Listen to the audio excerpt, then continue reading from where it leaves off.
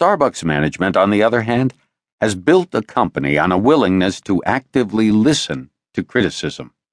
Therefore, complaints are addressed head-on, as evidenced by what David Martin reported shortly after his negative Starbucks column was published. A few days after the column posted, I was in an airport and picked up a voicemail message that caught my attention. The call was from a gentleman named Greg Johnson, the SVP of Emerging Businesses at Starbucks.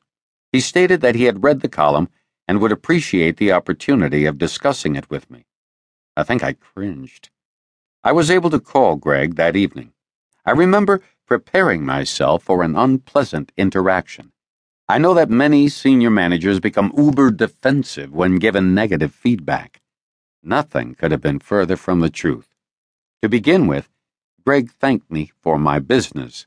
He then told me that he apologized for the instances in which his company had failed to deliver the kind of experiences they strive for and customers expect. In 10 seconds, he had turned this phone call into a pleasant one. Ultimately, David and Greg developed a positive and ongoing relationship, and Greg and other Starbucks leaders have spoken at events sponsored by David's organization.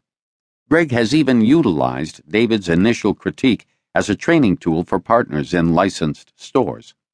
From David's perspective, the entire experience reinforced a few lessons for me.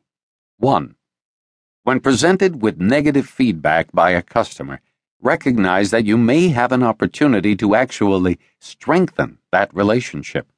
By first thanking customers for their business and recognizing their grievances, you are far more likely to keep that customer as well as gain useful feedback to improve your business.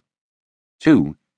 When employees see that management actually cares about feedback, positive and negative, they are more likely to care as well.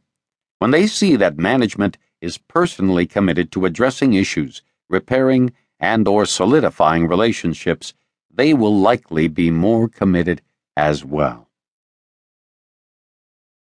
When Greg was asked why a senior vice president at Starbucks would take the time to respond to the author of a column on a banking website, he noted, "You respond because you can see the perspective of the customer, and you obviously respond to get customer recovery, but the main reason you take action is because it is an opportunity to learn more about what we can do, how we can be better, how we can approach things differently, how we can help our operators be better operators, how we can help our baristas be better baristas and customer service advocates, and how we, as leaders, can guide them more effectively toward the ultimate goal, which is to provide that great experience."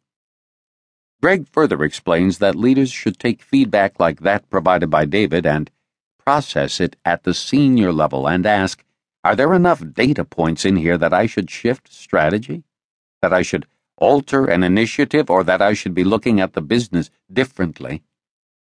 When these complaints are shared with other managers, strategies can be developed to fix commonly occurring breakdowns.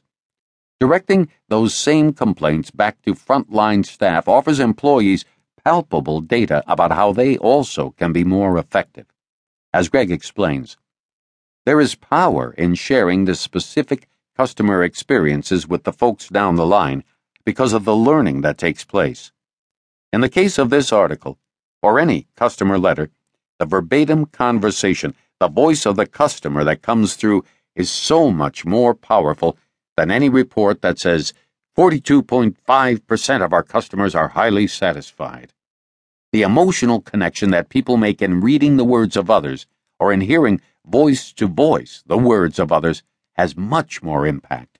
It grabs their emotions and drives them to different behavior much more effectively than any statistical reporting will ever provide. Through its history, Starbucks leadership has weathered significant storms of criticism, many of them more withering than that offered by David. But any public company that has grown as fast as Starbucks will inevitably become a lightning rod for controversy. Because of its media profile, its core values, and leaders like Greg, Starbucks has developed a talent for embracing the resistance that has been directed its way.